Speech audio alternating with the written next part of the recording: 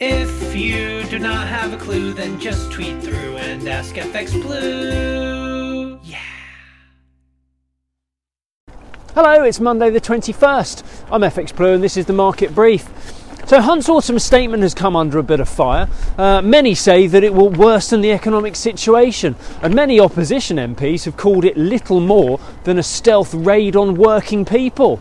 For all the criticism though, there's been very little offered up by way of alternative policy, so for now at least, it looks like the best we've got. The latest employment and inflation figures underline a really big challenge facing the government right now, because while wage inflation is at the highest level since the 1980s, headline inflation is so high that in real terms, wages are still falling. In the market, sterling found some support from the autumn statement. We rose to about 120.30 against the dollar, and we topped out around 115.85 against the euro. But we start the new week around 118.15 against the dollar, about 115.15 against the euro, and euro dollar is around 102.60 on the open.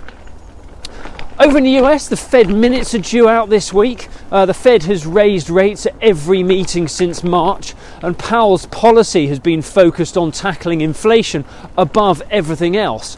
There's plenty of speculation that the Fed may slow things to a 50 basis point rate hike in December, but chances are, until we see a significant fall in new job creation, they may continue to hike rates aggressively.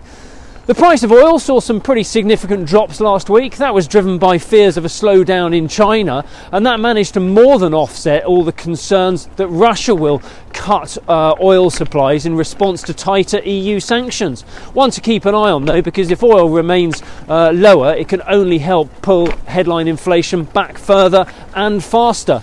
In the market, the dollar continued to correct from its 20-year high. The dollar index slipped back to a low of 105.30 on the week, but we did manage to recover slightly, and we closed out the week around the 107 level.